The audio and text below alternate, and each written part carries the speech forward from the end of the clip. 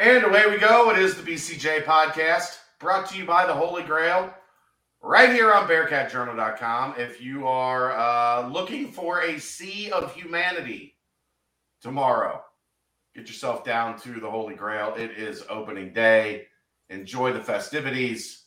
Whether you have tickets to the Reds game or not, make sure throughout the summer you're stopping by the Grail. You are supporting those that support us, and you can do that by stopping in and having a beverage, getting some great food, and just all in all enjoying Dora and the atmosphere down at the banks. Hi, Dave. Hello. You going to opening day tomorrow? Absolutely not. Why not? Because I don't really like baseball. But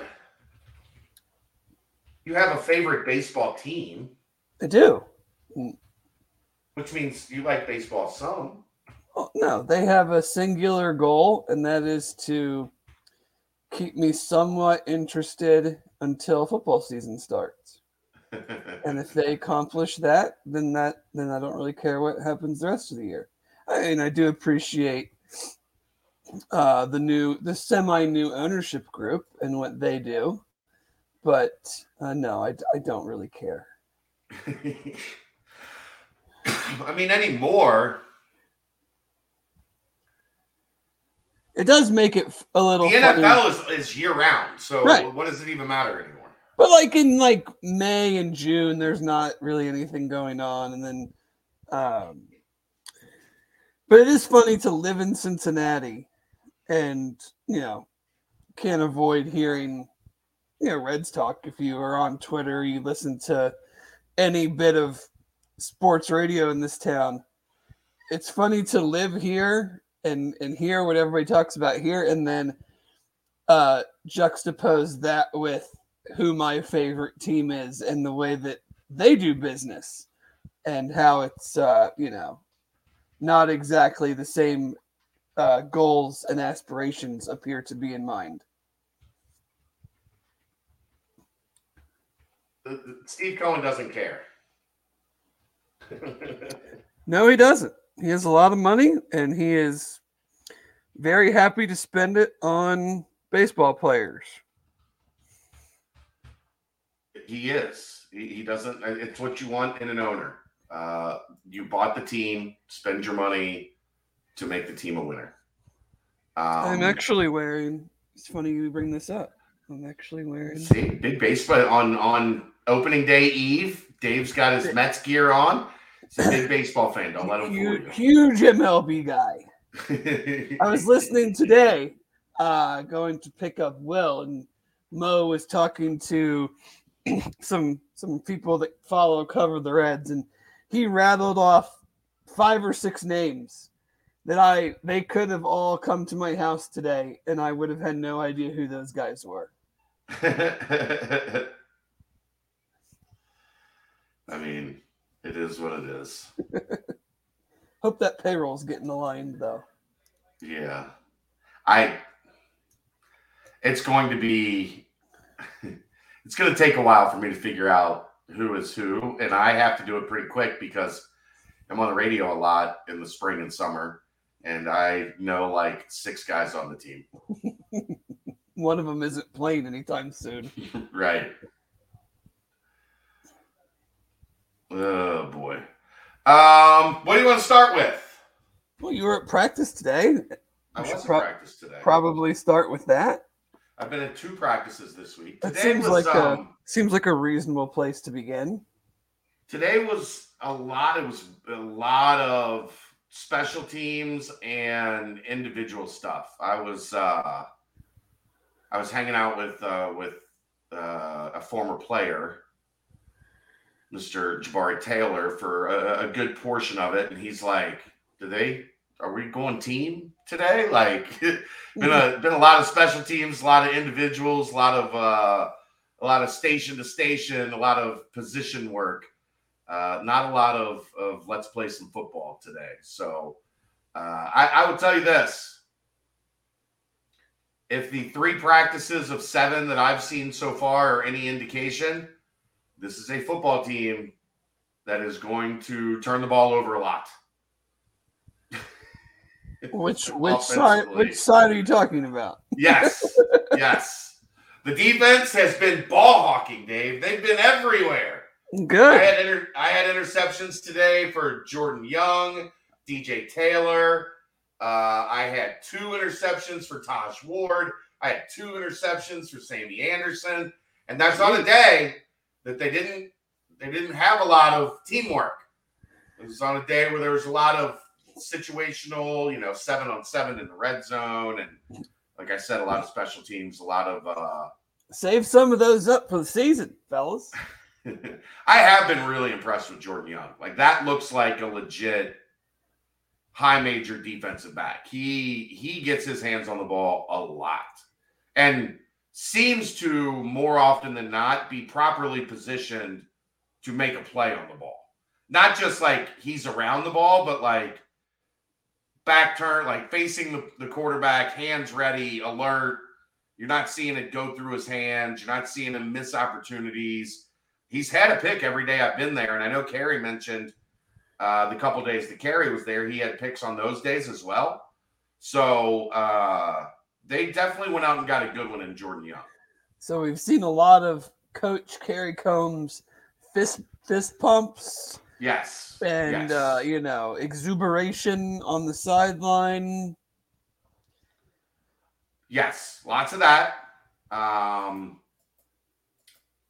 Also, I thought it was fairly interesting that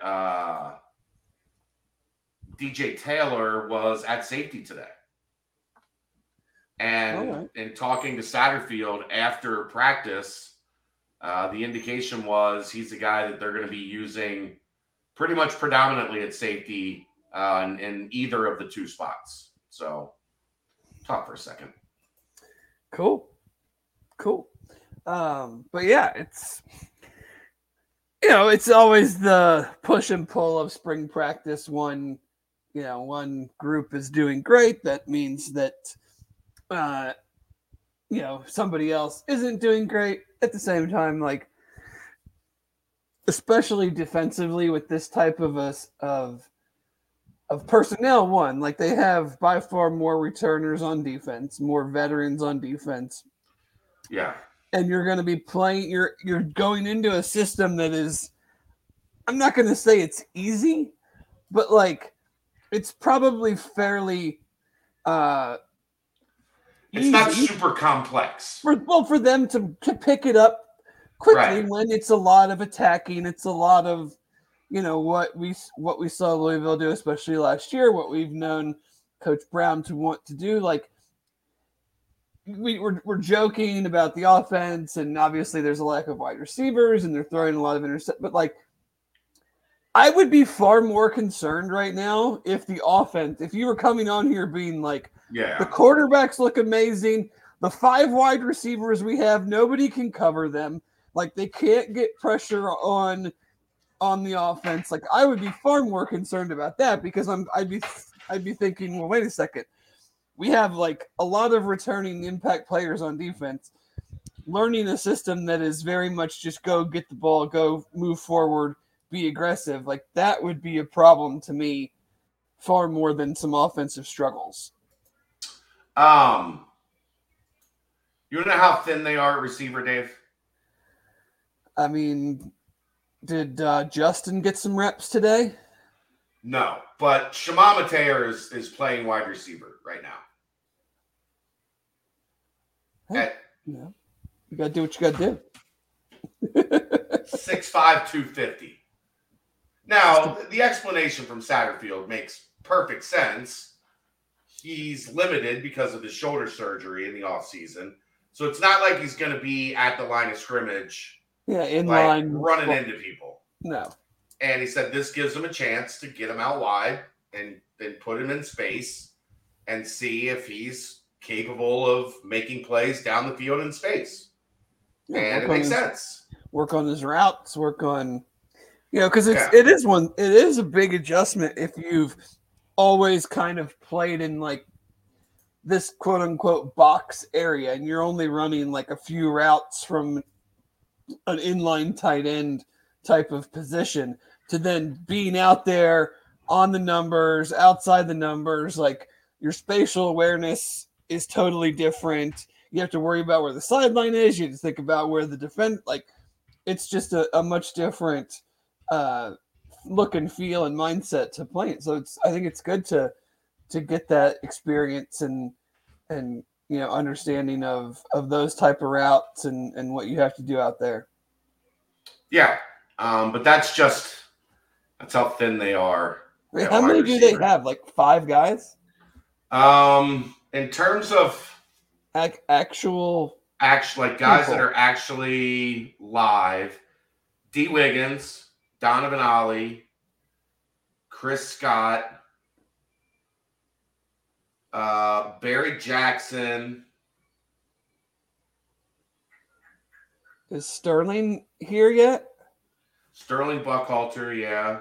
I was flipping the page. Ty Perkins, Jair Thomas, and Leslie Ando. So 7. So 8, and 2 of those are walk-ons. Walk-ons.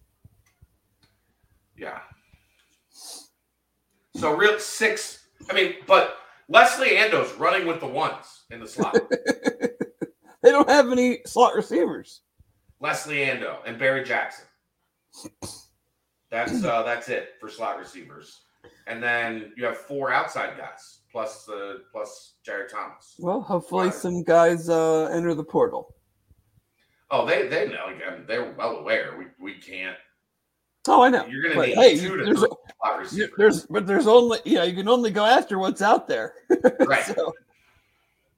I joked that Neil Meyer from the Front Office News was going to be suited up on Friday, ready to go. Is he a deep threat? I mean, he's small, so he fits the one of the criteria. Jeffrey, we just did the count. There's like 8, and 2 of them are walk-ons. It's a rough room right now. Ground and pound, baby.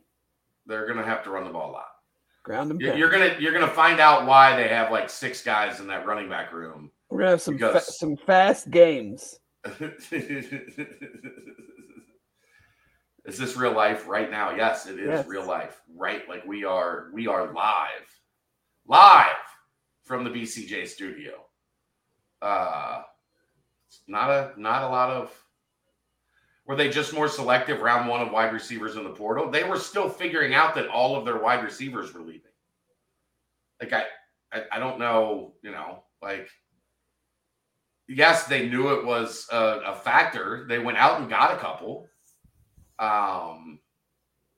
But you need more. I mean, they generally a wide receiver room has 12, 13 scholarship wide receivers, and right now they have 6. This is something that I don't even remember if we've talked about, and I was kind of confused on, I guess, just the way that when Coach Satterfield had that press conference and talked about Keyshawn Helton, I was confused by his wording. Is he done, or done for the spring? He's done for the spring. They're hoping. It was very vague. Like he made it sound like he was done for the spring, but then you could have also taken it as like he's just not going to be able to play. They hope he's going to be ready by the start of the season. But even I think that is probably not likely.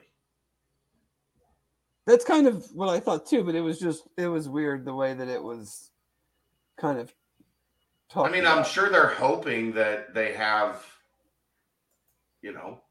a chance to get him out there. Yeah. But I'm guessing probably not. Just the way, look, when they start wording things weird, yeah, they're talking around something. So, Mitchell, we'll reassess the wide receiver room once spring practice is open. If they can catch football Any wide receiver that is not committed somewhere that is in the portal, you can just say is a target. Yeah. Now, what level of target? Who knows? But yeah. What's the main cause of the turnovers? One, it's nobody knows each other. You're working with new quarterbacks, and like I said, an entirely outside of Chris Scott, an entirely new wide receiver room. So, and it's not like they had a bunch of time leading up to spring ball to get out there and start chucking the old pigskin around. They didn't have an indoor facility, and it's winter in Cincinnati. So that's a lot of it. I do think they're going against a pretty good defense, or what should be a pretty good defense, and guys that can make individual one-on-one plays. I also think Ben Bryant really has been limited. Today was kind of the first day he was really back and going live in the team portion of practice. He had been doing some 7-on-7 and one-on-ones, but he's the best thrower on the team. So he hasn't been out there. So there's a lot of things that go into why the passing game right now is stuck at the starting line. The wheels are spinning. So far, Emory Jones has struggled as a passer. That's just being 100% honest with you guys. He's thrown a lot of the picks. Lichtenberg has had some. Drogish has had some. They have spread it around, but new guy, new system, new wide receivers, doesn't know anybody. They don't know him. And defensive backs that are able to play the ball presents a problem early in the spring game. I wish that wasn't the case, but it is. Yeah. It is what it is. It's also the end of March, so. Yeah. What you got questions for me, Dave? You got things you want to know? I mean, questions. What have you gleaned, I guess, as much as you can from like the offensive line, how those guys are coming together, differences in last year to this year, how the run game has looked, who's kind of stood out in that world? The first team offensive line has looked pretty solid. I mean, again, you're trying to figure out who fits where on a new offensive line. And you're doing so against a defensive line that's insanely experienced and really strong and physical. So that's going to cause some issues. But they've opened up holes in the running game. Now, they've been there hasn't really been this is the number one back. They have rotated those guys as they should because you have so many of them. And even now, Monty is working back. Hi, Pickle.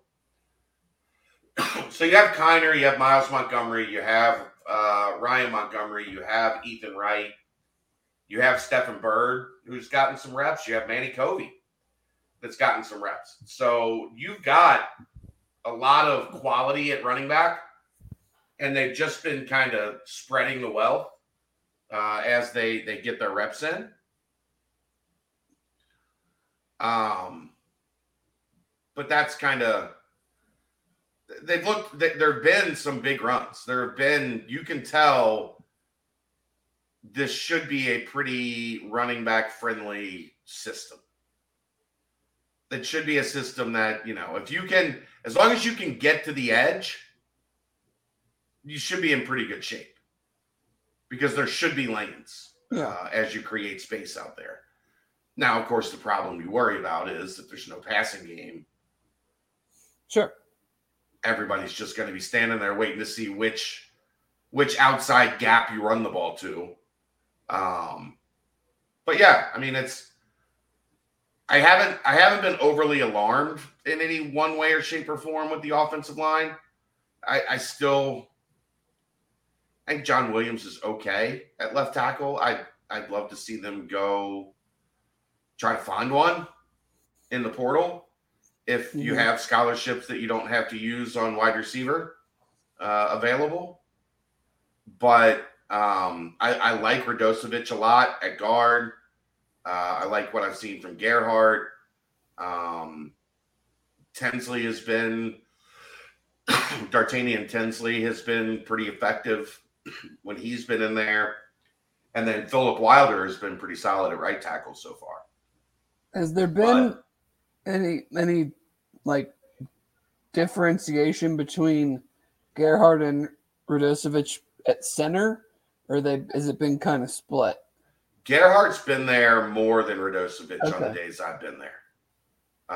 They have, swapped them some. Yeah. But if I had to guess the way that they're eyeing things right now, it's that Gavin starts at center and Radosevic starts at guard. Now, which guard?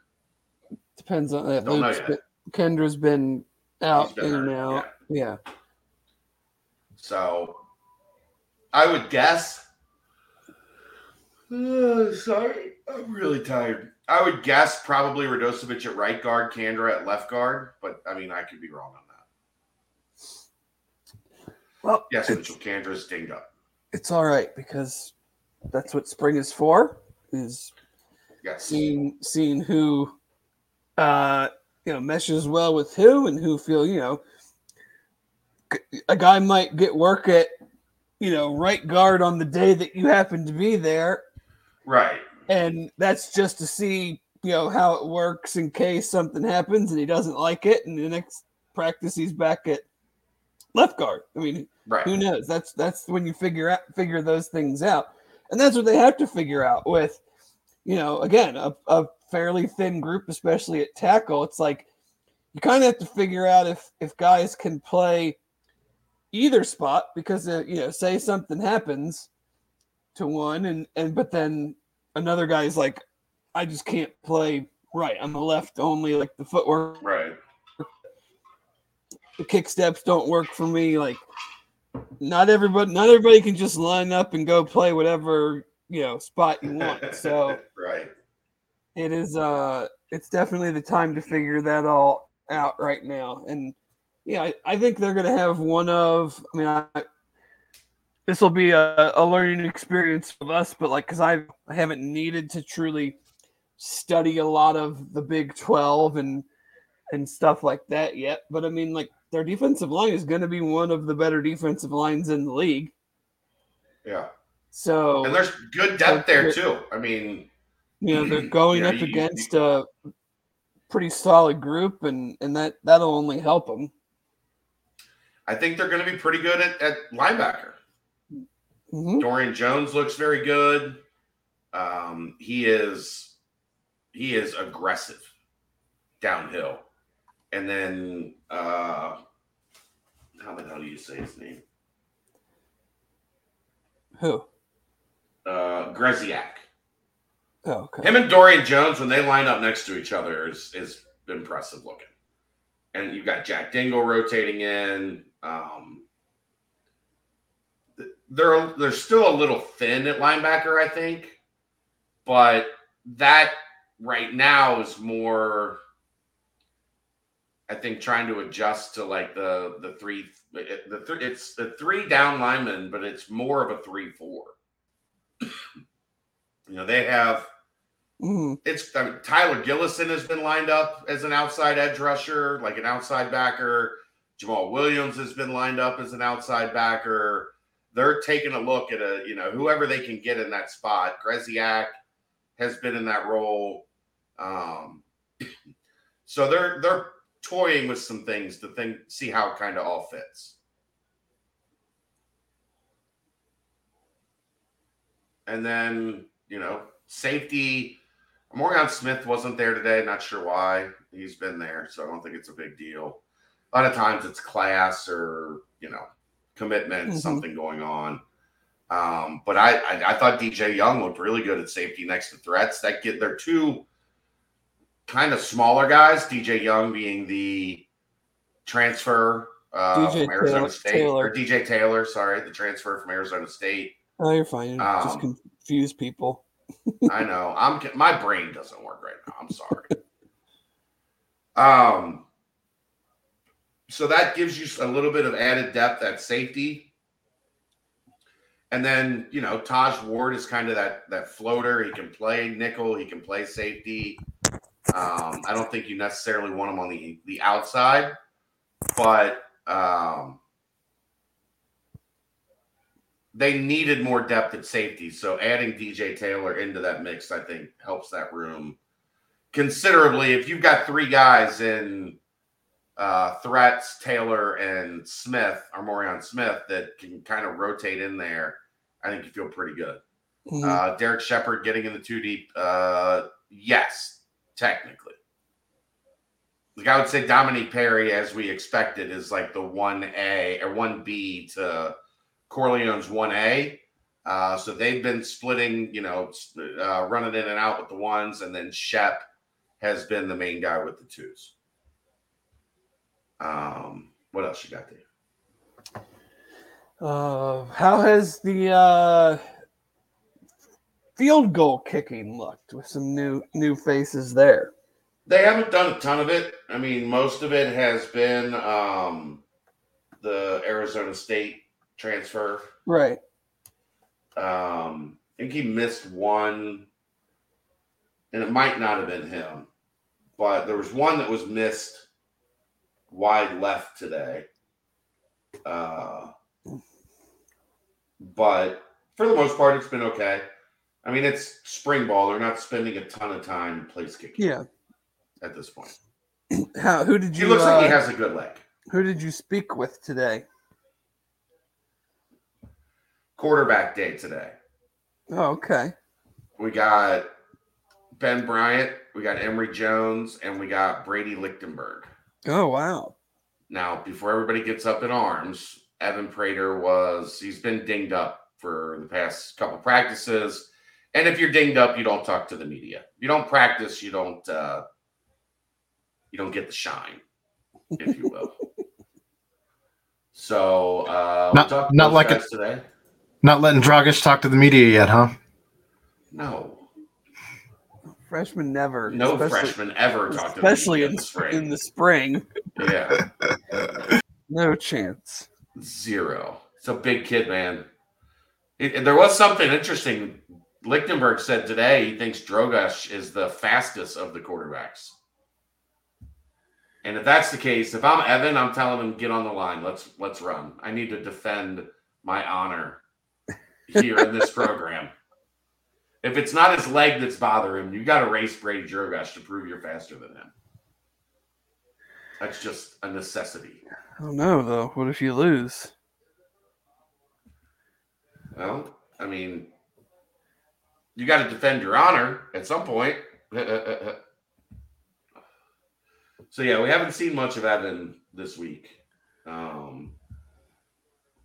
But like that second team offensive line, Dave. Yeah. Evan Tengestal has been getting a look at guard, who is a true freshman. Not surprised. And Matt Mason. Yeah, I noticed that one in your practice report the other day. I'm not familiar with his work. He is a redshirt freshman from Ryle High School here in the great metropolis of Northern Kentucky. And he has been playing some center. All right. With the 2s. You have 2 centers essentially with the 1s with Radosevic and Garrett, right. One at center, one at guard. So he's really a 3 technically. Yeah. But things are pretty thin. Mal Glenn has been hurt, so he's out.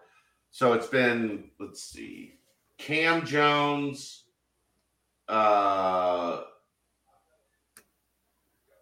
Matt Mason, Evan Tengestal, and Ethan Green, and I think Jonathan Harder have been your second team offensive line.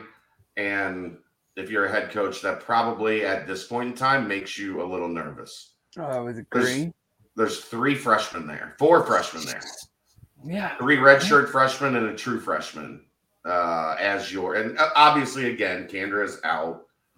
So if you think you've got 5 plus Kandra and Cam Jones, then you have 7, but you'd probably like it to be a little deeper than that, just in case. Yeah. You'd like it to be a little deeper with some older, more developed guys in that depth. Now, maybe it's a good thing for the future. Oh, I would hope it is. I mean, the lack of offensive line recruiting and development can't really get much worse. So right.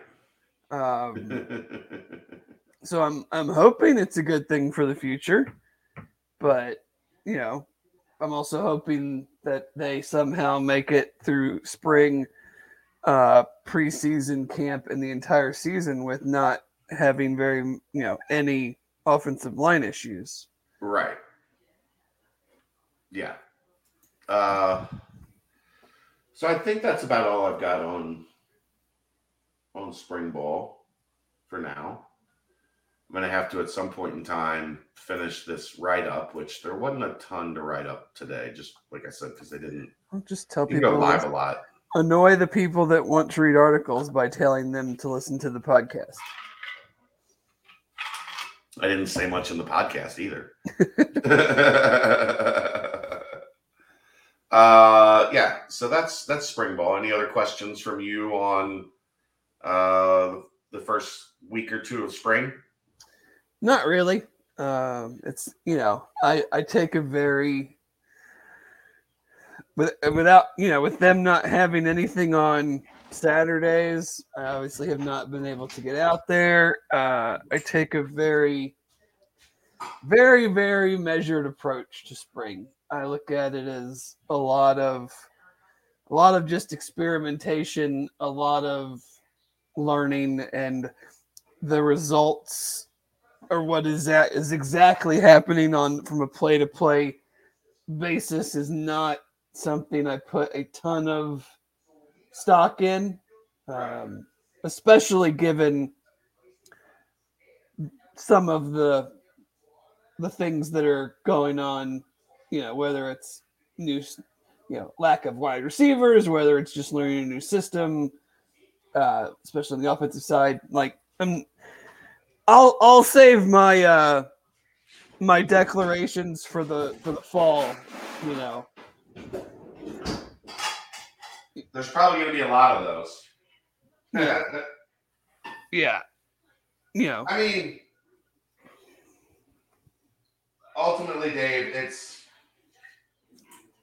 Sorry, let me get back. It is. We know what they're replacing. They're replacing an offense, like almost an entire offense, and they're also replacing a roster that, as we saw on Twitter from the recruiting department, has had more players drafted the last 2 years than any team in the Big 12, and is going to have, I don't know, 4, 5, 6. I mean, who knows? But another 4, 5, 6 guys drafted this year. So what was that number? Like 13? 13, yeah.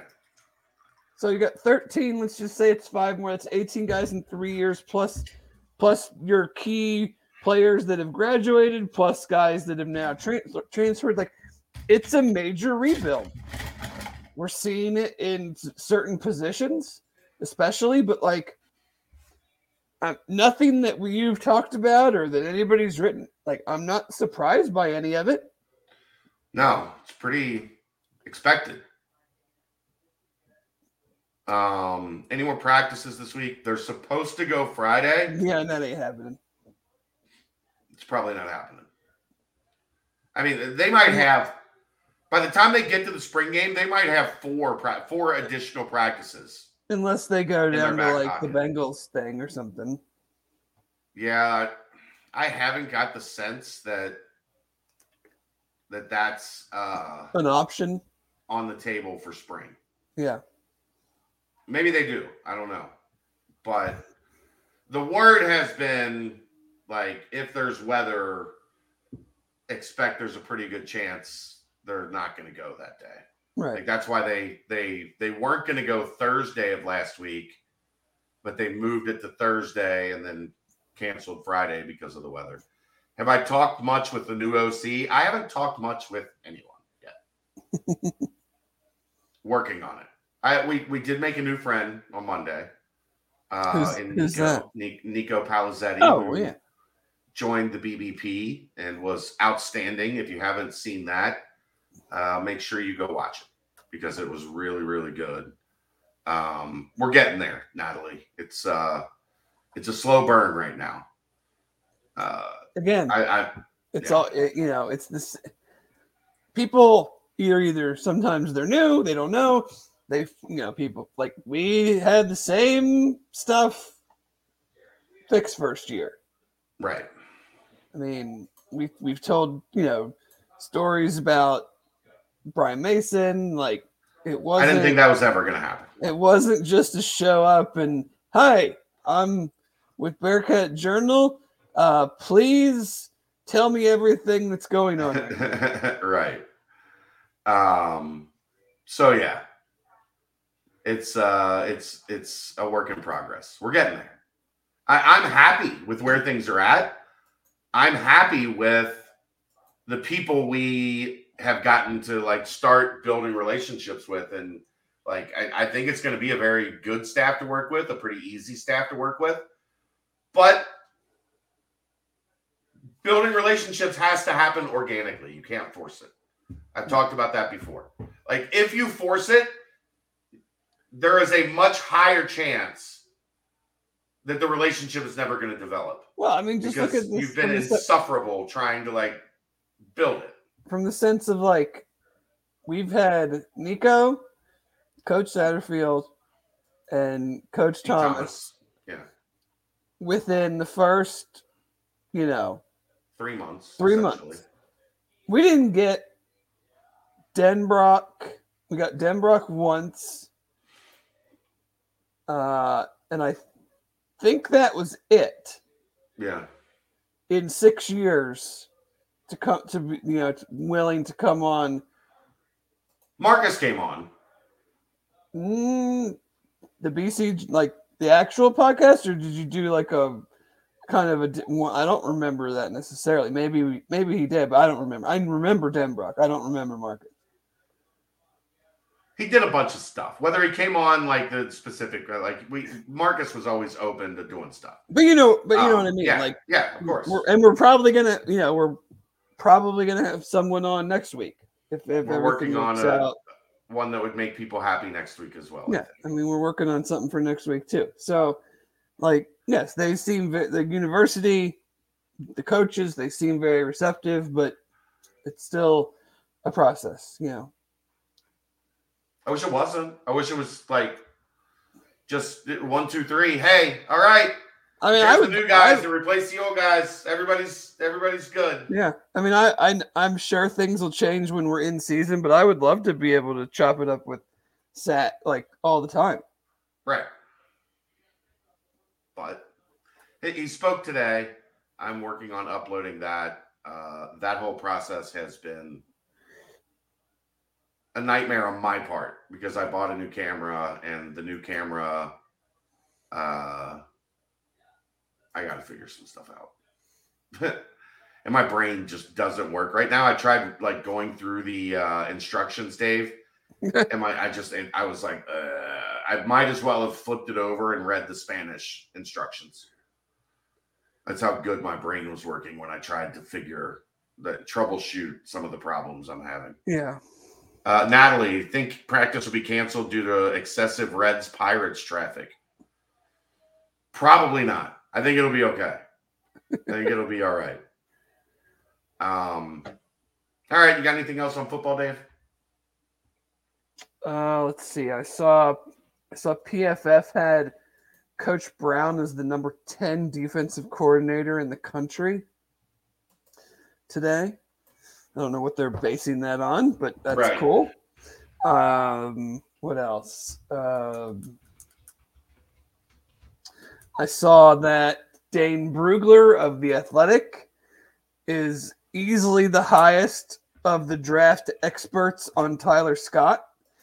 Yeah, that's been that way for a while. He has him as his pretty high on Tyler number 48th ranked player overall, wide receiver number 7, which like I think McShay has Tyler Scott at 215 overall. So it's which I don't agree with that. I'm not sure I'd have him as high as 48. I think I'm feeling pretty comfortable that he will go in the third round. I think he had that's fair. I think he had some second round buzz. I'm not. Maybe he'll get into the back half of the late second. I'd feel pretty good saying third. I mean, you're a top 100 pick, top 100 player, if that's the case. But no, he's Dayton put out his newest rankings today. Notice that only UC player in his top 100. Not real surprised, but we are basically a month away from the draft, so be good to see some more Bearcats get their names called. It was funny. I was talking to Jabari today, Taylor, and he wasn't real happy with how he ran. And he said he felt like, and I've heard this from a couple guys, that, you know, the indoor facility for the Bengals is new. Generally when turfs are new, they're slick because they haven't, the rubber hasn't settled. Like it's a little like when you're doing the cone drills and they're soft. They're soft and like it's not easy to get great footing. Yeah, get in and out of your brakes. And he said he felt like, you know, he didn't have a great, like, not up to the standard he was expecting showing. And then he met with teams and they're like, you look great. And he's like, well, I slipped. And they were like, I didn't notice that you slipped. And it's funny just how, like, in a player's mind, what is considered, because, again, this is everything for them. Everything is riding on it. So if you feel like you had one cleat that didn't grab and your foot gave out for like a tenth of a second, in the player's mind, it's catastrophic. But the teams see that at every workout for every player that they are in contact with. I was floored by Trey's agility numbers. I'm not. That dude's he's a quick twitch. They were terrible. Freak. Oh, really? They were the worst of anybody at UC's pro day. Anybody. Really? Any player, any position. I didn't dig that far into it. Yeah, like Wiley's running faster 3-cone and short shuttles. Maybe his feet slipped. It was very, very, very odd because I would have guessed that would be. I mean, you can run. You know, they let you run it like until you feel like comfortable. Yeah. But no, it was very strange when I saw his full RAS sheet and the 3-cone and short shuttle were red. I was like, wait, what? And then I'm looking at the actual numbers. I'm like, oh my God, this is slower than like Huber, slower than Wiley. Yeah, that doesn't look right. It was an interesting. That doesn't look right. No. So I think we can put a bow on football there, unless you have anything else. No, I'm good. I'm workshopping something for radio tomorrow, Dave. Oh, am I like your guinea? You're kind of my test subject because I think you'll have interesting thoughts on this that I'm not sure where I'm all the way going with it yet. Well, you should probably figure that out before you bring it up as a radio topic. I know, that's why I'm doing it now. All right.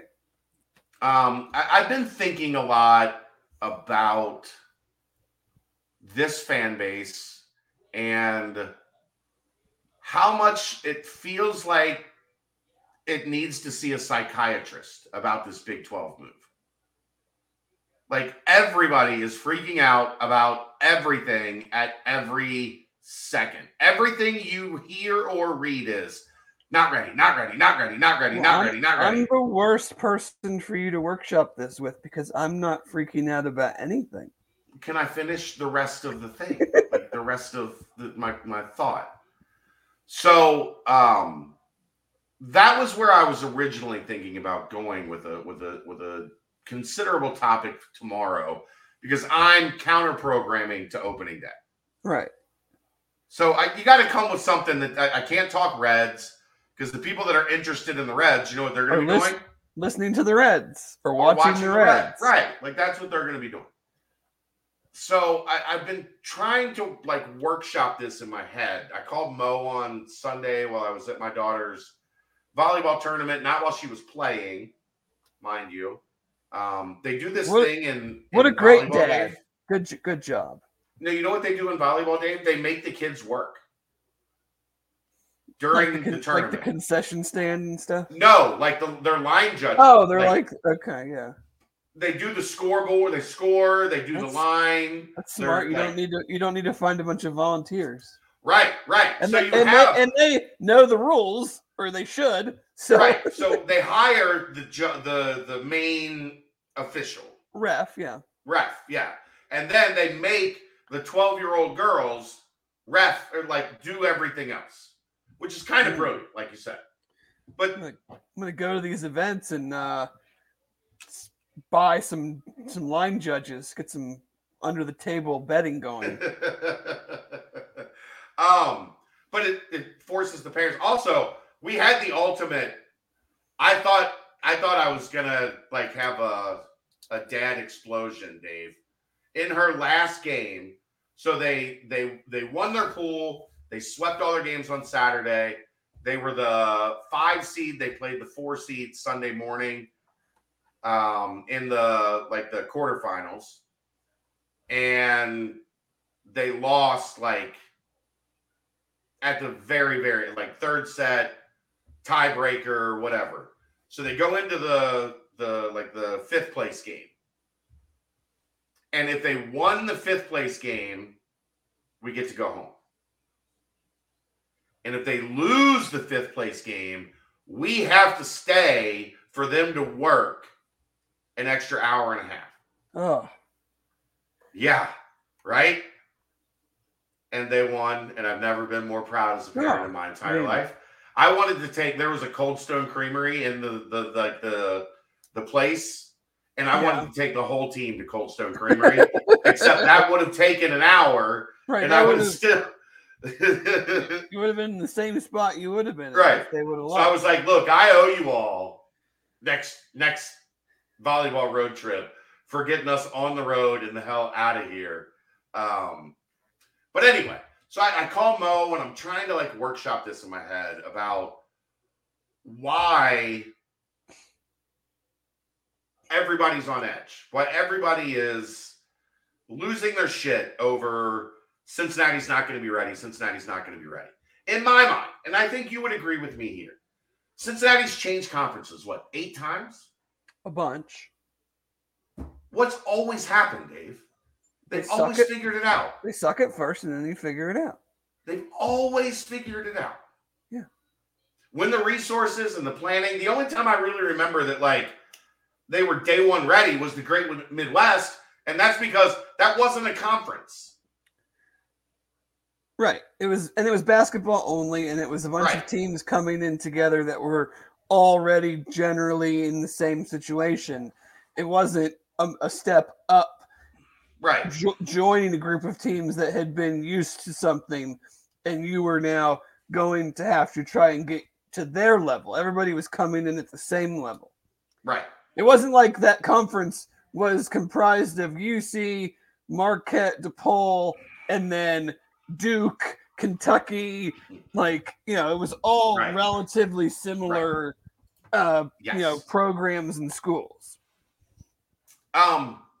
But somebody mentioned something today that got me thinking, and this is why I wanted to talk to you about it, because I think this is right up your alley as a diehard NFL guy. Mm-hmm. And it said one of the issues leaking into college sports, and I don't know that it's an issue, I just think it's change, is that college sports has now gotten closer and closer to the pro model, where everything is transactional. Yeah. So the season starts, And after 2 weeks, if somebody's struggling, they can leave. That guy's got to go. We got to go in the portal and that guy got to get him out of here. Yeah, because bench that guy and go find another guy when the season's over. Right. And as I was workshopping it today in my head, a lot of it is because, in my mind, you can correct me if I'm wrong, the NFL has mastered 24/7. It is all year. There is never a time when the NFL is not relevant. Okay. And fans, this has been the NFL thing for 5-6 years now? Where really they found a way to turn free agency into the draft, into OTAs, into... Yeah, I would say, I would say it's been, I wouldn't go as far as say 10 years. So yeah, maybe like 5, 6, 7 years. 5, 6, 7 years when the combine really started to blow up, and there you go.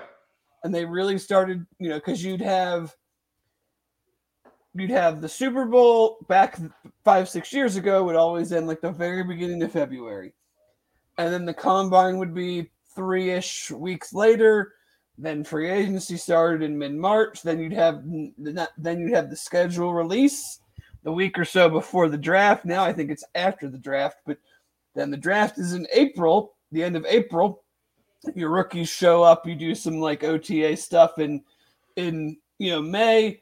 You get the whole team together a couple weeks after that. You basically have the end of June through July off, and then boom, you're at training camp, end of July, season starts Labor Day. Week after Labor Day. Yeah. So now fans are going to expect that out of all their teams. Like Reds fans expect it. Like what's going on in the minors? What's going on? Like who's going to be on the 40-man roster? It's not as much, but of course the baseball offseason really is the heart of the NFL season, and then spring training starts. Mm-hmm. Like by the end of the Super Bowl, spring training is begun. Right. For baseball. So they don't really get that down window that the other sports get. But when you talk about like college football, it's getting there, right? End of the season, coaching carousel, first signing day. Now, the second signing day is the biggest joke in all of sports right now because it doesn't exist. They might as well get rid of that because it doesn't mean anything anymore. But then spring football, then the second transfer portal. What does that mean for teams? Like college football is getting there, and now we're seeing it in basketball as well. And success is defined now in a lot of ways, not by what you're doing, but by how many transactions you make. Well, Did we make enough transactions? I think it, to me at least, this might just be me, I think it is heavily tied to the transfer portal in the sense of, even when Mick was here, like college basketball as a whole, college football as a whole, like you had a long time to understand who was going to make up your roster from year to year. Like very infrequently did players truly transfer. It happened, but not often. Right. So you knew, like if we're talking about like a Mick team, you knew going from one year to the next, like these are the seniors that are leaving, these are the freshmen that are coming in. None of these guys are going to transfer out, and none of these other guys are probably going to go pro early. So there were no transactions to be enamored with. And you also just knew you knew what to expect. Yeah. Now you don't know what to expect because players have the freedom to move freely. And so it puts some fans, I would imagine, on edge because they're wanting these things to happen quickly because they see them happening in other places quickly without having an understanding of the intricacies of those programs. So you inherently are like, well, if we're not doing things now, we're falling behind, and Right. we have to stay up. So when all these other teams are getting guys in the portal, why are we not getting guys in the portal? Like we're losing out on our opportunities. Where like for me, I'm not freaking out because I don't know who the hell is like. We'll just use basketball for instance. How can I possibly say how good or bad we're going to be in the Big 12 if I have no idea who is going to be on the damn team?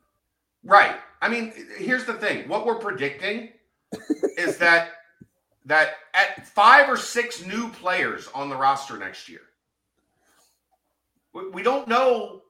We know who 3 of those players are going to be.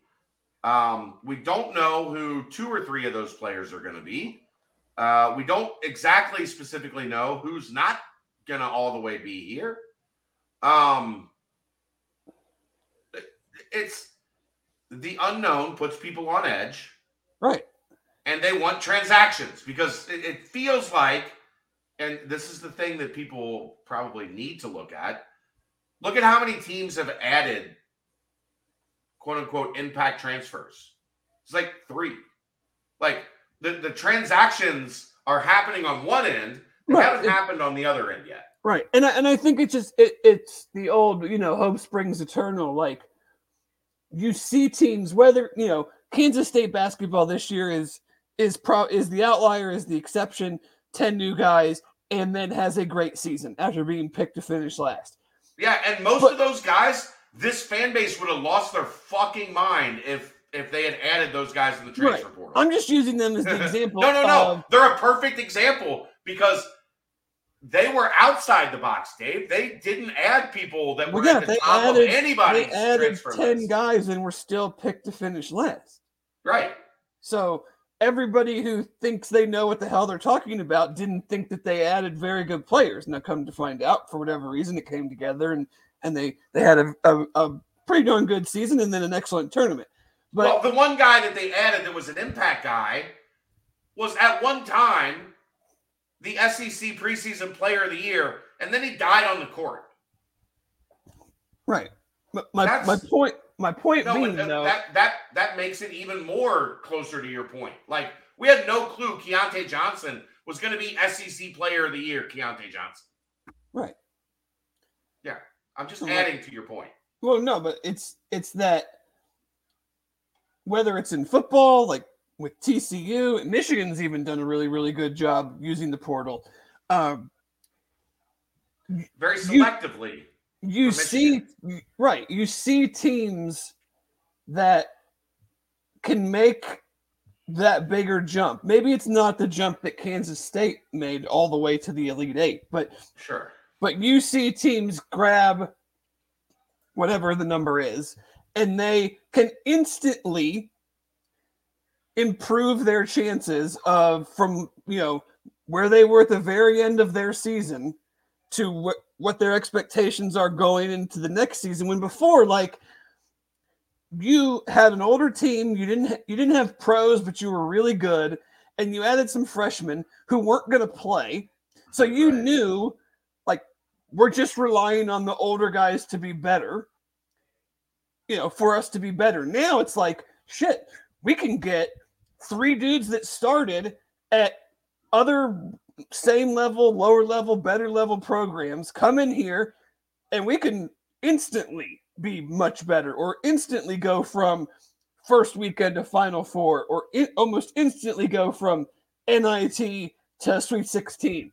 So I think when fans see that, they want to be a part of that. They don't want that to pass them by, even though nothing is passing anybody by right now. Like you said, like, right now, it's just everybody going into the portal. No one's really made a decision on. You're not missing out on anything. It's not like there's 10 point guards that we want, and 9 of them or 8 of them have picked where they want to go to school. I was talking to a coaching friend of mine. I try to get outside perspective on some of this, so that I'm not like living just in this bubble.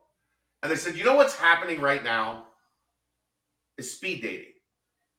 Everybody's like just talking to whoever will talk to them And then if they think that player is even remotely close to like their level, they talk, well, hey, would you be willing to do a Zoom? And then they do a Zoom.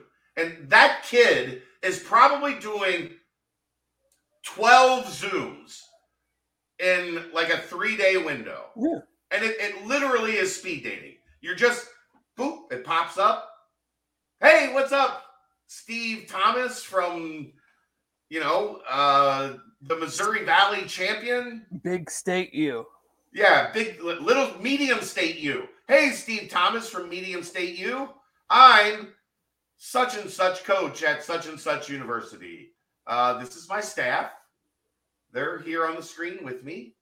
That's Joe, and that's Frank, and that's Ted.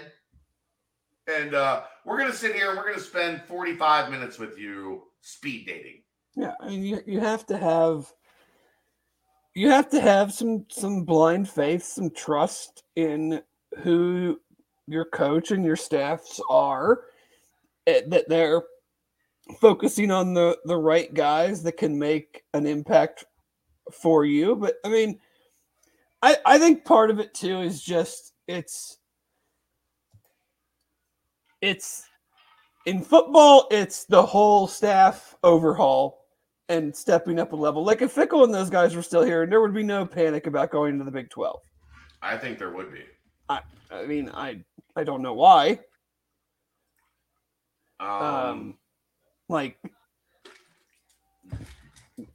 Because they were pretty middle of the road AAC last year. They would have been in the conference championship if they beat Tulane.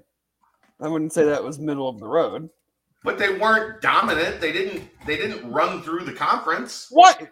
Because they had lost all their a lot of their good players from okay. So why wouldn't you have been concerned about Luke Fickle going into the Big 12 next year? They had lost all their good players the year before. Concerned about winning the Big 12, or concerned about competing and not falling flat on your face? If this fan base was freaking the fuck out about everything the entire season, Dave. Those people are not people that I associate with. I don't know how many times I have to say that. The people you communicate with on Twitter are not the people that I communicate with on the Bearcat Journal Twitter. Because I don't. Well, I'm talking about people on Bearcat Journal, on the message board. Yeah, I ignore them. Until you go into the basketball and fucking. Hey, when you're right, you're right. But anyway. We'll see if you're right. Anyhow. The basketball side of it, I understand more so because the Big 12 is just, I mean, you can't necessarily say year to year it's going to be like it was this year, but I can understand that freak out a little bit more because it's well, we finished middle of the road in the AAC. No, and we're now we're correct. What do you mean? They were one injury from being third. They were the 5 seed of 11 teams. No, that's literally middle of the road. They were the 4 seed, and without Vic getting hurt, they're the 3 seed. Okay, and we're gonna play them without a guy getting hurt a game. Well, yeah, because they were up 20 in that game, and the guy gets hurt.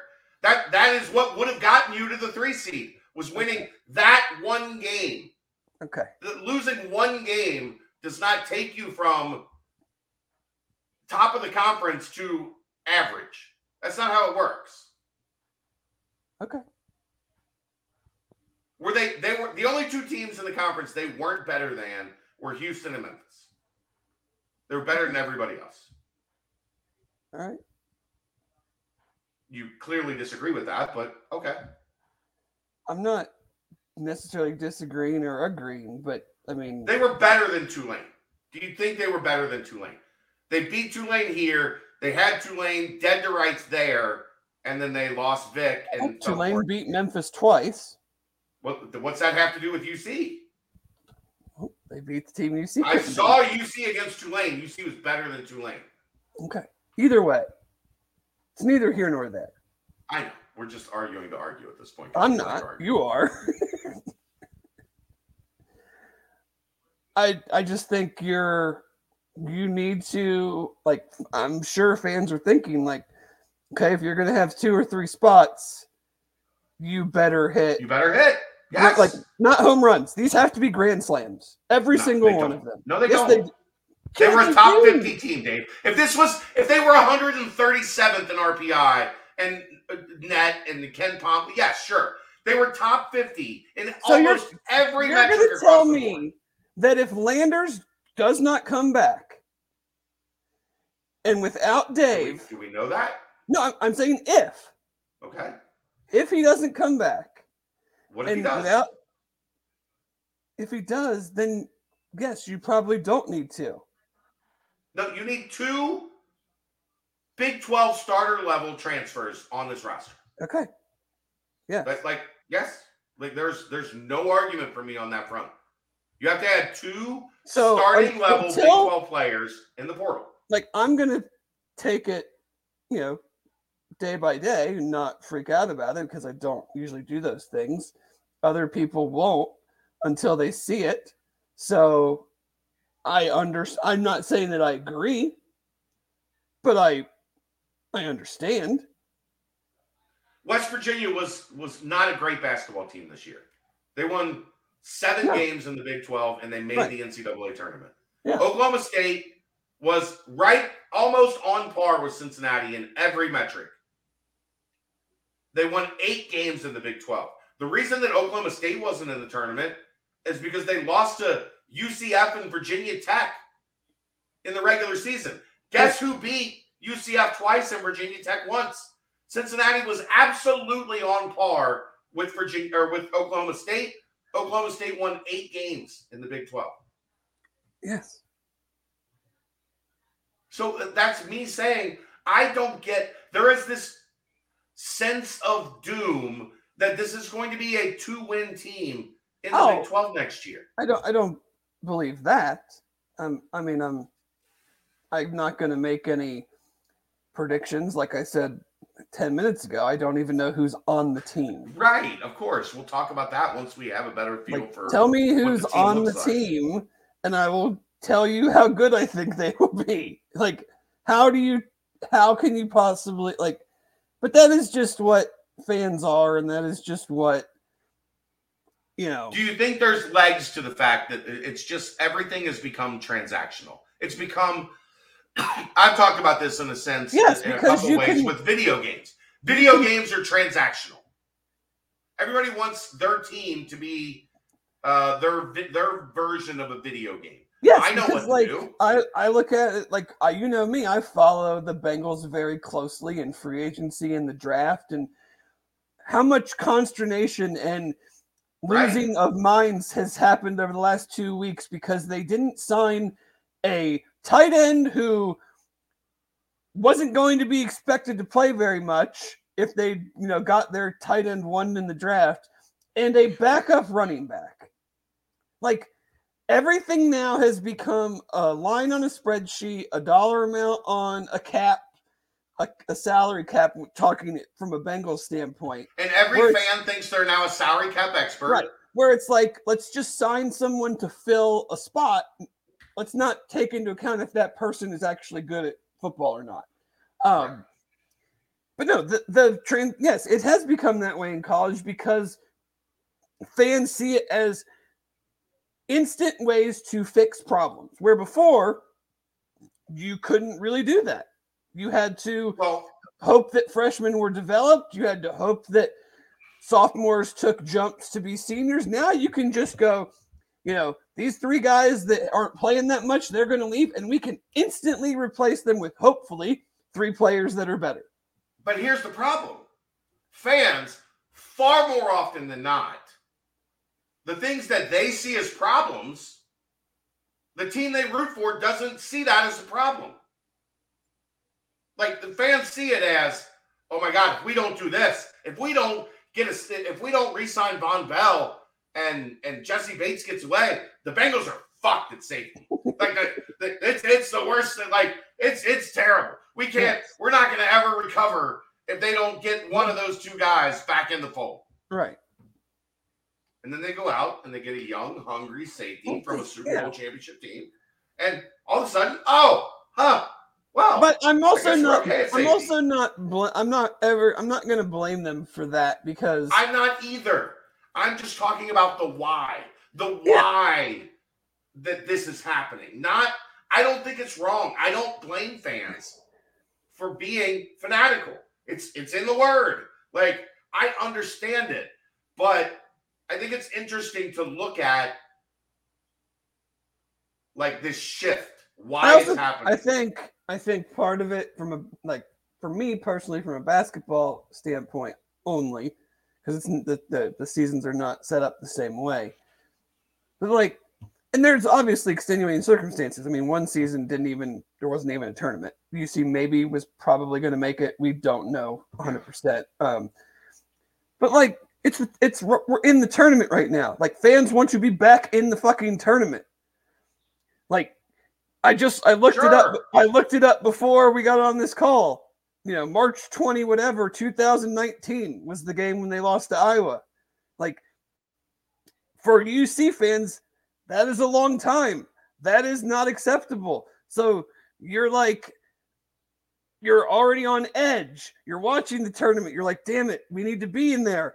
Shit, the Big 12 is super hard. Like, I don't think we're going to be awful, but are we going to be good enough? And then if we don't make it, then that's year 3 of West and year 6, 5, whatever you want to count it, of not being in the tournament. So what does that mean for it's just an uncomfortable place to be after you've been very accustomed to not winning in the tournament, but you had a pretty damn good idea when the first game started in November where you were going to be in March for 20, 25 years in a row. Well, Huggins was from 92 to 05 with the break in there when Mick first started, but you know what I mean. So I just think that is part of the thought process too, of we need to get the guys because we want to get back, and and I don't disagree with that. I want to get the dudes too. Now, whether you get them tomorrow or April 15th or April 29th, doesn't matter to me. If they're the right guys and they make the impact that we all hope they make when they are brought in, is inconsequential. Yeah, agreed. And as a coaching staff, you have to worry a lot about a lot more than, can this guy come in and score 15 points a game? It's also, is this guy going to come in and screw up what we've spent 2 years trying to? It's way. I don't envy them at all. Hell no. Think of it like we're going to call it old times. You brought in 3 freshmen. They didn't play. Guess what? Those 3 guys did the next year. They came right back. They were sophomores. Maybe one of them left. Maybe one of them left. I mean, they weren't good enough. Clearly, right? But it wasn't because they weren't playing. Right. It was because they realized this isn't. I'm not. I probably am not gonna all those guys that Mick brought in for how many years? He very rarely had anybody leave the program that he didn't tell to go kick rocks. In this day and age, Justin Jennifer would have been ran off. Trey Scott would have been ran off. Trying to think of some of the other guys that kind of developed later in their career. Rashad Bishop might have been ran off because he was playing, but he wasn't a major factor, or he wasn't putting up a bunch of points and numbers. It's Deion Dixon might have said, you know what, I'm out of here. And these are all guys that were parts of teams. Keith Williams probably would have left early in his career when he was stuck behind Jaron and Jake and Troy and Kevin and Kane and it's a different time. It's very much time. I think the reason people get any certain way is because the opportunity for change is there this window to be had much sooner. If you brought in freshmen before and they just had a normal freshman year, maybe they played 5 minutes a game or 10 minutes a game and they averaged 3 points and 1 rebound. You didn't say like we got to get rid of that guy. You're just like, oh well, hopefully he was a freshman. Well, there was a full bench freshman, rotation sophomore, starter junior, star senior. Like that was the steps, the stairs that you were supposed to climb. Yeah. Unless you were awesome. Yeah, and I'm not like I think sometimes, Justin Jackson, there's another one. Like I am, we've talked about it, and I've made some opinions known on the board. Like I'm more so of looking at like you've been here like five years or whatever. Like I'm not talking about like a first or even a second year guy.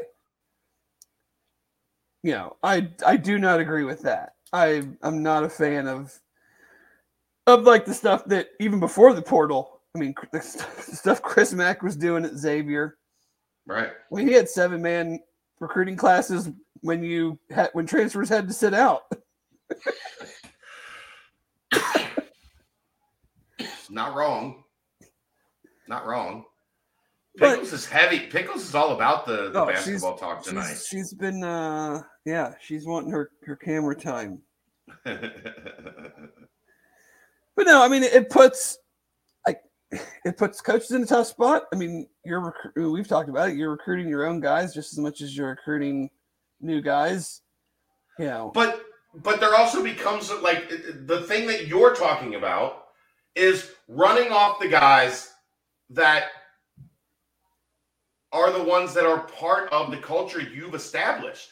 They know what practice is all about. They know what the daily, like this is part of what made those steps possible, Dave. Bench, rotation, starter, star. Yeah, but like are the guys that were there to lead them through that worked. Like Gary Clark led Trey Scott through 3 years of nothingness. Now you're not saying to run off Gary Clark, but then like by his redshirt junior year, Trey had a good, not great year. Yeah. Your philosophy would have been to tell Trey Scott, it's time to go. And we're going to go get better than you and younger than you in the portal. And then Trey Scott came in and lost his fucking mind as a senior and did things that none of us ever thought humanly possible from Trey Scott. But he was that also, or did that not happen? Yes, but he was also a starter. The people I'm talking about we talked last week are break glass in case of emergency. Odio Guama started. I'm not talking about him. Micah Adams-Woods has started almost more games than anyone in Cincinnati basketball history. Well, that's because he's played 7 years. Hey, you just said you're talking about you're not talking about starters. But you said he's not. He's not. Jeremiah Davenport has started like 60 games as a Cincinnati Bearcat.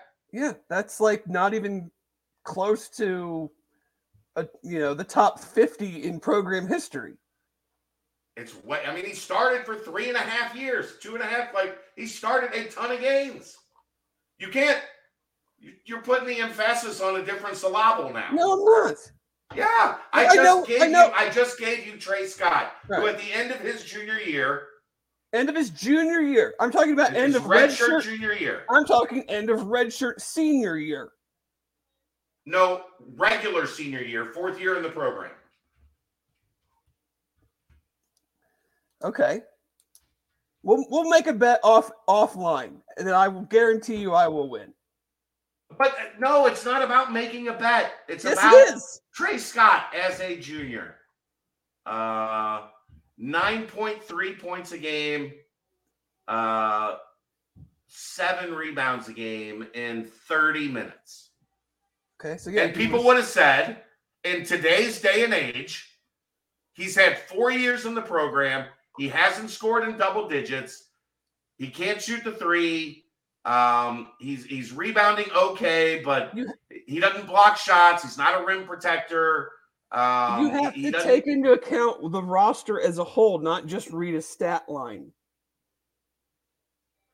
Okay. What was he expected to do? And what was he expected to do then the next year? He wasn't expected to do what he did. I can tell you that. That team had Jaren, Keith, Justin, Kane, Nizier, and then Rashawn Fredericks, Trevor Moore, Logan Johnson, Mamadou, Eliel, Sam Martin, and John Koss. Okay. We're just not going to agree on this. Like, I don't think Mike Adams-Woods is good enough to play in the Big 12 and make an impact on the team. And you did. And I'm saying there were people that looked at that team and said Trey was not good enough to play in the AAC. To stay on the roster if in the transfer portal era, let's go get somebody better because that's transactional. We need to go get somebody better than a guy in his fourth year in the program that can only put up 9 and 6. How much better can he possibly get? What's he going to do as a senior that's any better than what we've seen from him in his 4 years in the program? Okay. Those were the arguments. Like that it wasn't the transfer portal era. But in the transfer portal era, that would have been the argument on getting rid of Trey Scott, and there would have been an argument on getting rid of Nizier Brooks as well. We don't need to get into that. See? I'm having fun with it now. Like, I'm not like, but you get my point. Like, that's what I think people have to be careful of is there is still a need. Look at these teams that are in the Final Four.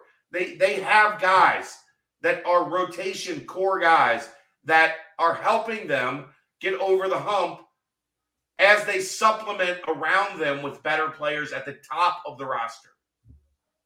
I'm not opposed to have the middle of the roster be guys that have blood, sweat, and tears 60 starts for your program. And and my point is, if that's the middle of your roster, you're not going to be good enough.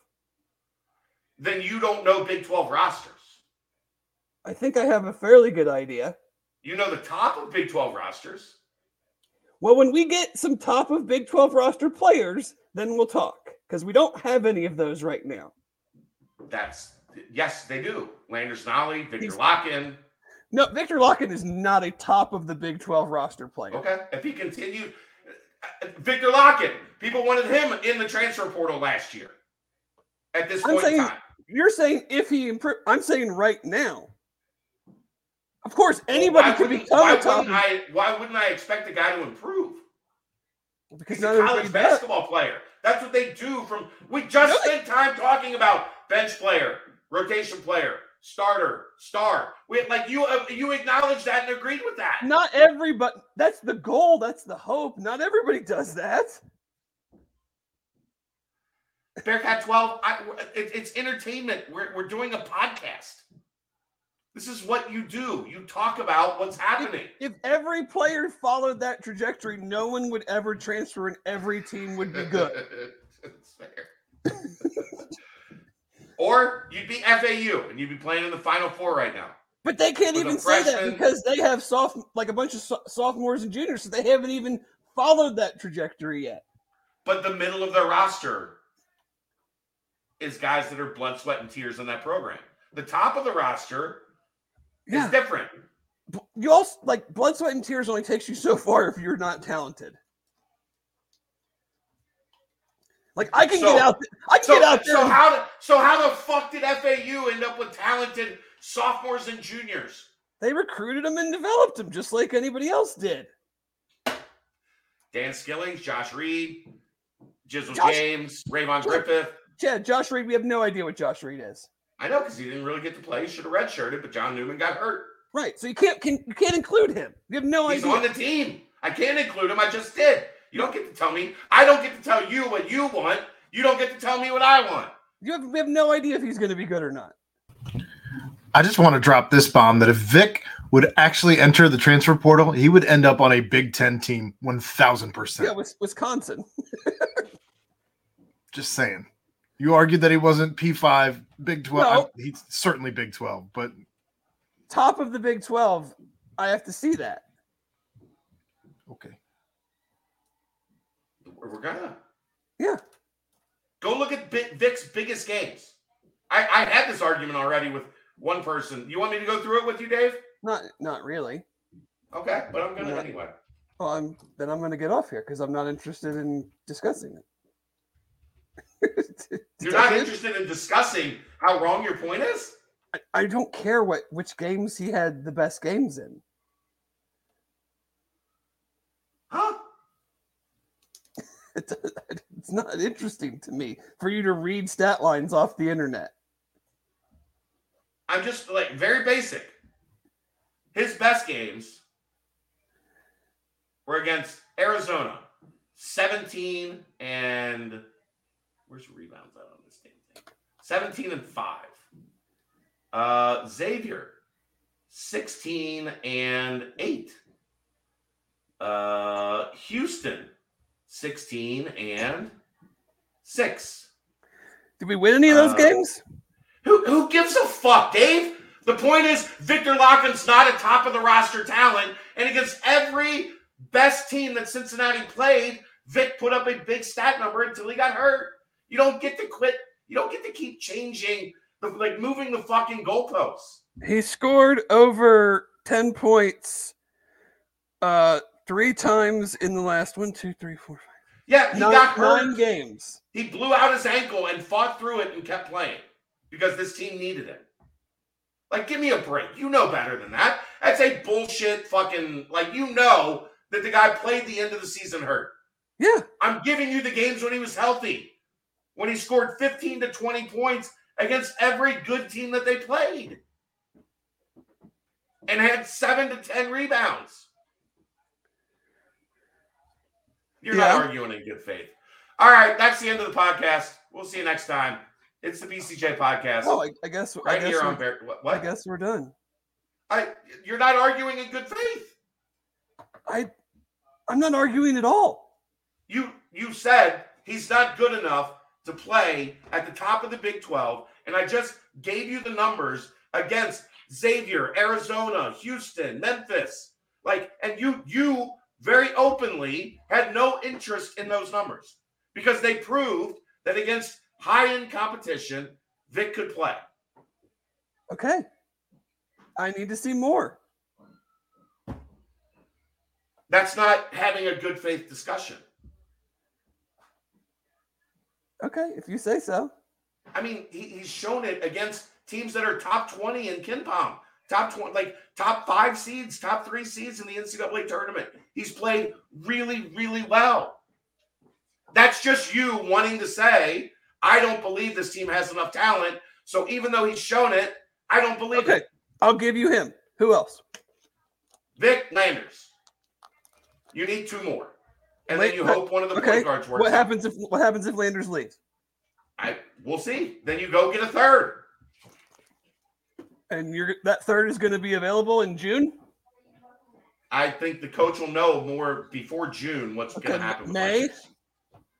Probably April, because he'll start getting the feedback on what his value is. That's the thing. Just because fans don't know, you think Wes isn't going to be talking to Landers? Oh, I'm sure he will. Throughout this process, we might not know a decision until May, but Wes is going to know where Landers stands and whether he needs to replace him or not. Yeah. Right? Yeah. That's the job of a coach. Sure. Okay. I'm not as high on the overall talent level as you are. That's fine. If they were bad, they would not be a top 1. They would not be a top 50 team on every metric. If this team was as bad as the people think that they are.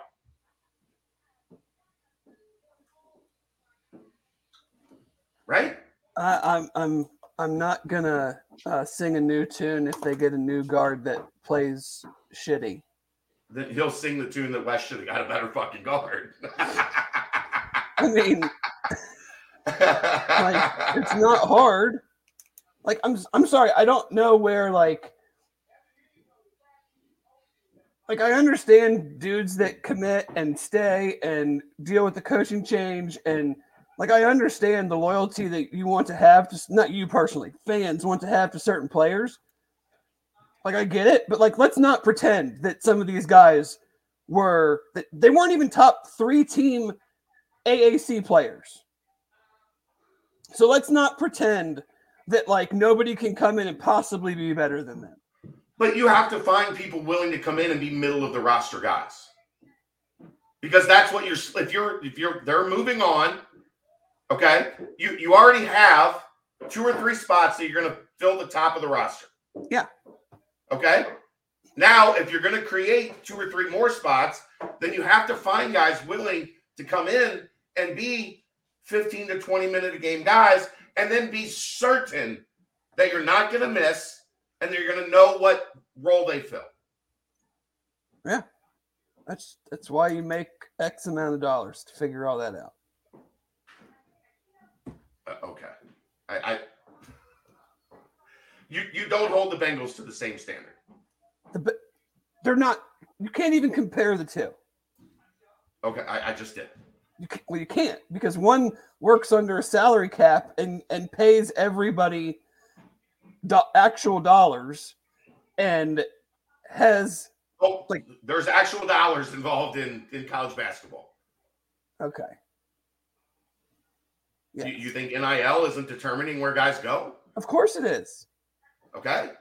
Then actual dollars are determining. You also have to have the NIL to get these middle of the roster guys after you've paid the 2 or 3 top of the roster guys that you want. Now you're out of NIL, and you're replacing known quantities for unknown quantities that you can't afford in the free agent market. All right. I guess I'm wrong. Am I wrong? I guess I'll just shut up and take, a dude that just does not impress me, and whatever. It's fine.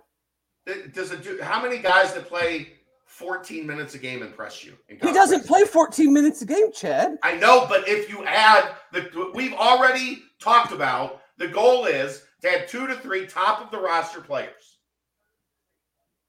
And then you have Vic, who's still here, and Landers, if he's back. Now you have 4 or 5 top of the roster players. There's only so many minutes. And now you're talking about replacing if you run off of Micah, you're going to have to replace his spot on the roster with that's not a top of the roster guy. It's a middle of the roster guy. Right? Or if you run off Odie, I've seen people, it got lesser as the season went on. Well, Odie announced to John Rothstein that he was coming back tonight. I know, but there are people that are like, get rid of Odie. No, I'm not in that camp whatsoever. But people were in that camp for 4 months this season. And then Vic got hurt. Odie stepped up and filled the void. And now everybody wants Odie to stay. John Newman. People want to run off John Newman. I'm nervous about that one. How can you not be? He's been hurt a couple times. But if he's on the roster, he's a guy that's proven at the ACC level that he can play. Has he not? Yeah. I mean, he proved here last year that he could play before he got hurt. Yes. So if you're asking him to be a 17-minute a game night, a guy, and now you run him off, you have to replace him with a 17-minute a game guy that's proven to be a high major defender. I guess I'm still trying to figure out where he's getting 17 minutes a game. If you're bringing in 2 point guards. John Newman? No, I'm talking about Micah. Sorry, I thought you were talking about. Well, the question right now, until they answer it, hopefully through the portal, is who plays the 2 consistently on this roster. Landers is a 3 or a 4, like more of a 3. Yeah, he's not. Yeah, I mean they have to have someone that they need a 2. Spaces the floor and can play 30 minutes and shoots 40-ish% from 3. Right. Because there's no shooting on this team as of now. If Landers comes back, you have a shooter. if Landers comes back, yes, he had a great year shooting. So, he's a great shooter. He's had a great year shooting pretty much everywhere he's been. Dan, we'll see. I think he can be better. His numbers were obviously hurt by starting the season 0 for 12. Well, and he's a freshman. I mean, who knows what you go from freshman to sophomore year. I mean, Micah. But you're adding Jizzle and Day that we don't know, especially in year one, for sure, what they're going to shoot it. For sure, they're downhill guys. But that's why you need even more of a. Yeah. And that's, I think, where I come from on my thing with Micah is if you're now going to shift to having your likely two main point guards be downhill guys and not spacing the floor horizontally, who are they going to kick the ball to? He's also shown to be a very good spot-up shooter in his career at Cincinnati. Who? Mike Adams-Woods. He's been a very inconsistent shooter in his career. He was a very good spot-up shooter this year. He wasn't good off the dribble, but he hit a lot of threes on catch and shoots this year. Yeah, well. As a backup to come in and stand in a spot and shoot a three, he's not a terrible option. Is he a terrible option? Samuel brings up my point exactly. I do know exactly what I'm going to get, and I don't think it's good enough. That's my damn point this whole time. He's a fourth going into fifth year guy. I know what I'm getting. That's my point. So does the coaching staff. I know. They seem to be okay with it. If that's fine. They know way more than I do. But we have a podcast. The belief is, and I'm paid millions of dollars to give my opinion. so I'm going to give my opinion. Oh man, why not have Day and Jizzle be the 1 and 2? No, because neither of them are really outside shooters. That is even more of a problem then. Well, Day shot 40% from three this year. I'm going to temper my JUCO stat expectations. Me too. And you don't want your 1 and 2 going into the Big 12 being guys that are bouncing a ball on a Division I court for the first time. And one's what, like 5'11", maybe? They're both about 6 foot, 6'1". Yeah, I'm not loving that. Right. Unless it's Shabazz and Kemba Walker. And Kemba, yeah. I'm not running out the sub 6 foot or the 6 foot all-stars that have never played. Yeah. Micah shot 36% from three, and he was good on catch and shoot. I just think he's a good guard to have on your bench. I do. Okay. You don't. That's fine. We disagree.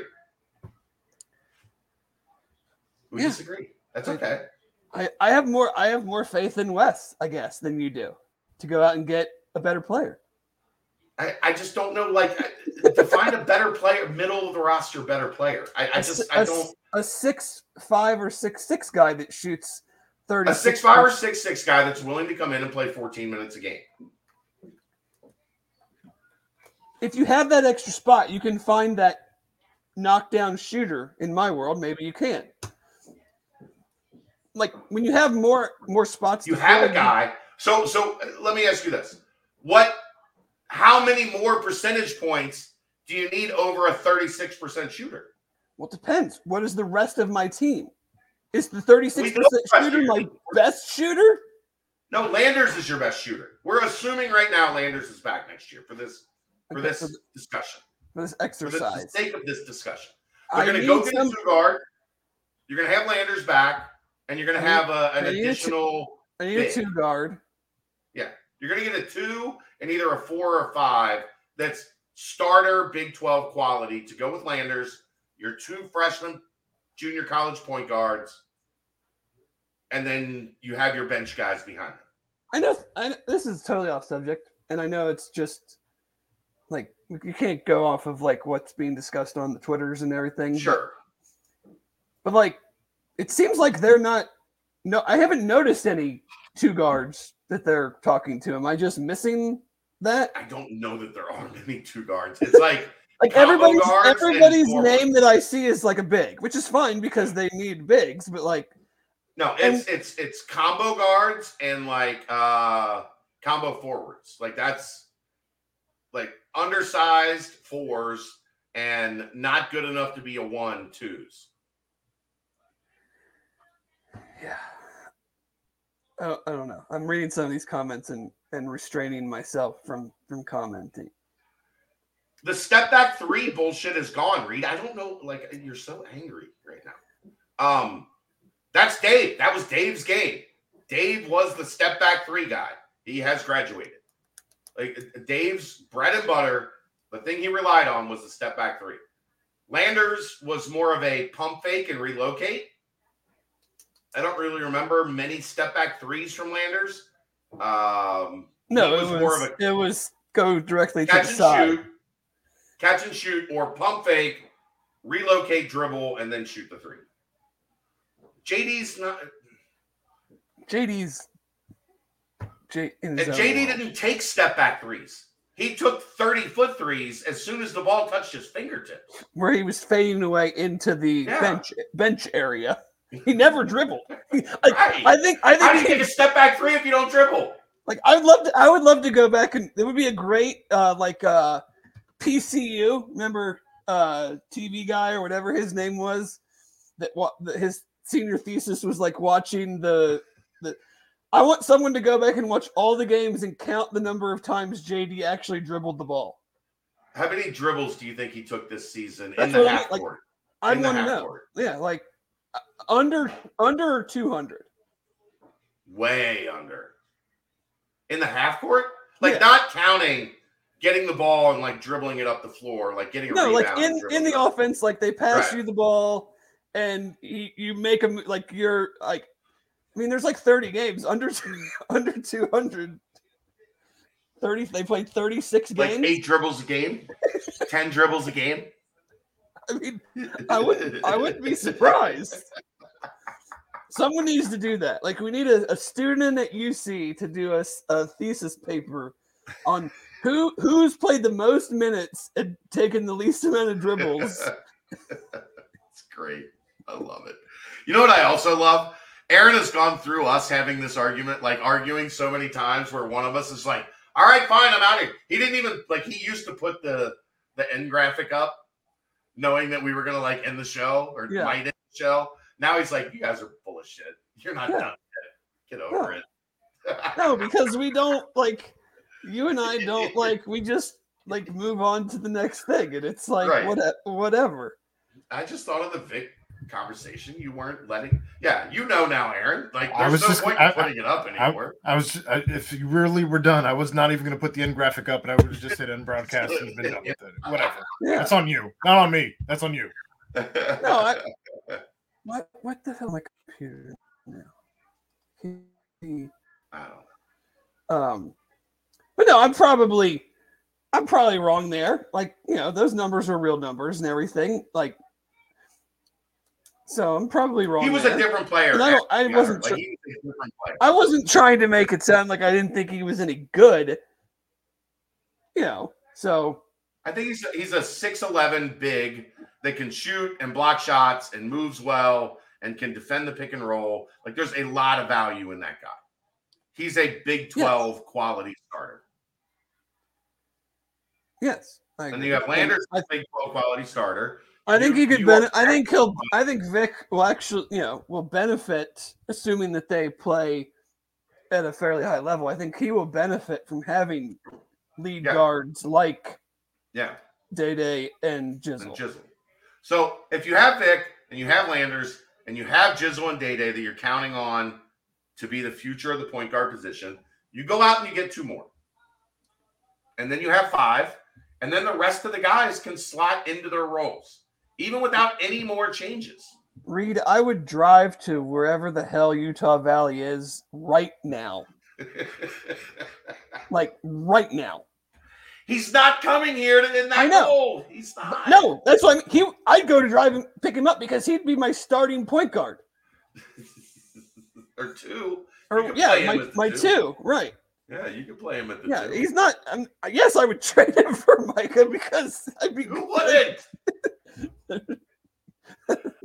If you're Utah Valley and you make that trade, you fire the GM. Wait, you traded our best player for their seventh man? Did they give you a washer and dryer and maybe like some free airline miles for us this season? Oh, you got some of those new Wilson basketballs that they used in the NCAA tournament that apparently have more air than I was reading something about that. It was like they're talking about the shooting, and everyone was like, "Yeah, because they're filled with so much damn air that." I love it. Oh, Jay Buhner. What? Natalie said, "Why are you trading Jay Buhner?" That's funny. Oh. Right. I don't know why Mark Madsen's taking the Cal job. That's a weird one. That's not set up for success. That's a weird one. All right. I got my daughter is like peeking around the corner like she wants me to be your dad or something. Tell her to go to bed. It's 10 o'clock. The TV background noise keeps getting louder and louder. Yeah, she's trying to she's opened all the doors. She just keeps standing outside the door staring at me. Apparently there's a conversation we need to have or something. Mm-hmm. But anyhow, we'll see what day next week. It might be Thursday just because Dave and I are trying to work on something. But we'll see. Dave, great show as always, my friend. Hey, it is a pleasure. I always think it's funny when people are like, "Oh, they're getting at each other," and they're like, "We love it. Like you and I enjoy this. We have a great time getting after it." Like, and, if we agreed on everything, it would be boring, right? And two, like it's fun. It's entertainment. Like, I couldn't possibly take any of this on any sort of personal level. I mean, we're just talking about sports. Like, I would hope that we have differences of opinions on certain things. Sure. It wouldn't be any fun if we agreed on everything. And hey, guess what? Sometimes too, it might just be an act. All right. Everybody wants to know if you've talked shit to Dave about Travis Kelce beating the Bengals in the AFC Championship game and winning the Super Bowl. No? You're going to let it go? She's going to be the bigger person. She's more worried about her outfit for the Taylor Swift concert 3 months from now. I am also worried about my outfit for the Taylor Swift concert. I can only imagine. We'll see you next time. That's the BCJ podcast, not the Nightcap. We'll see you next time right here on BearcatJournal.com.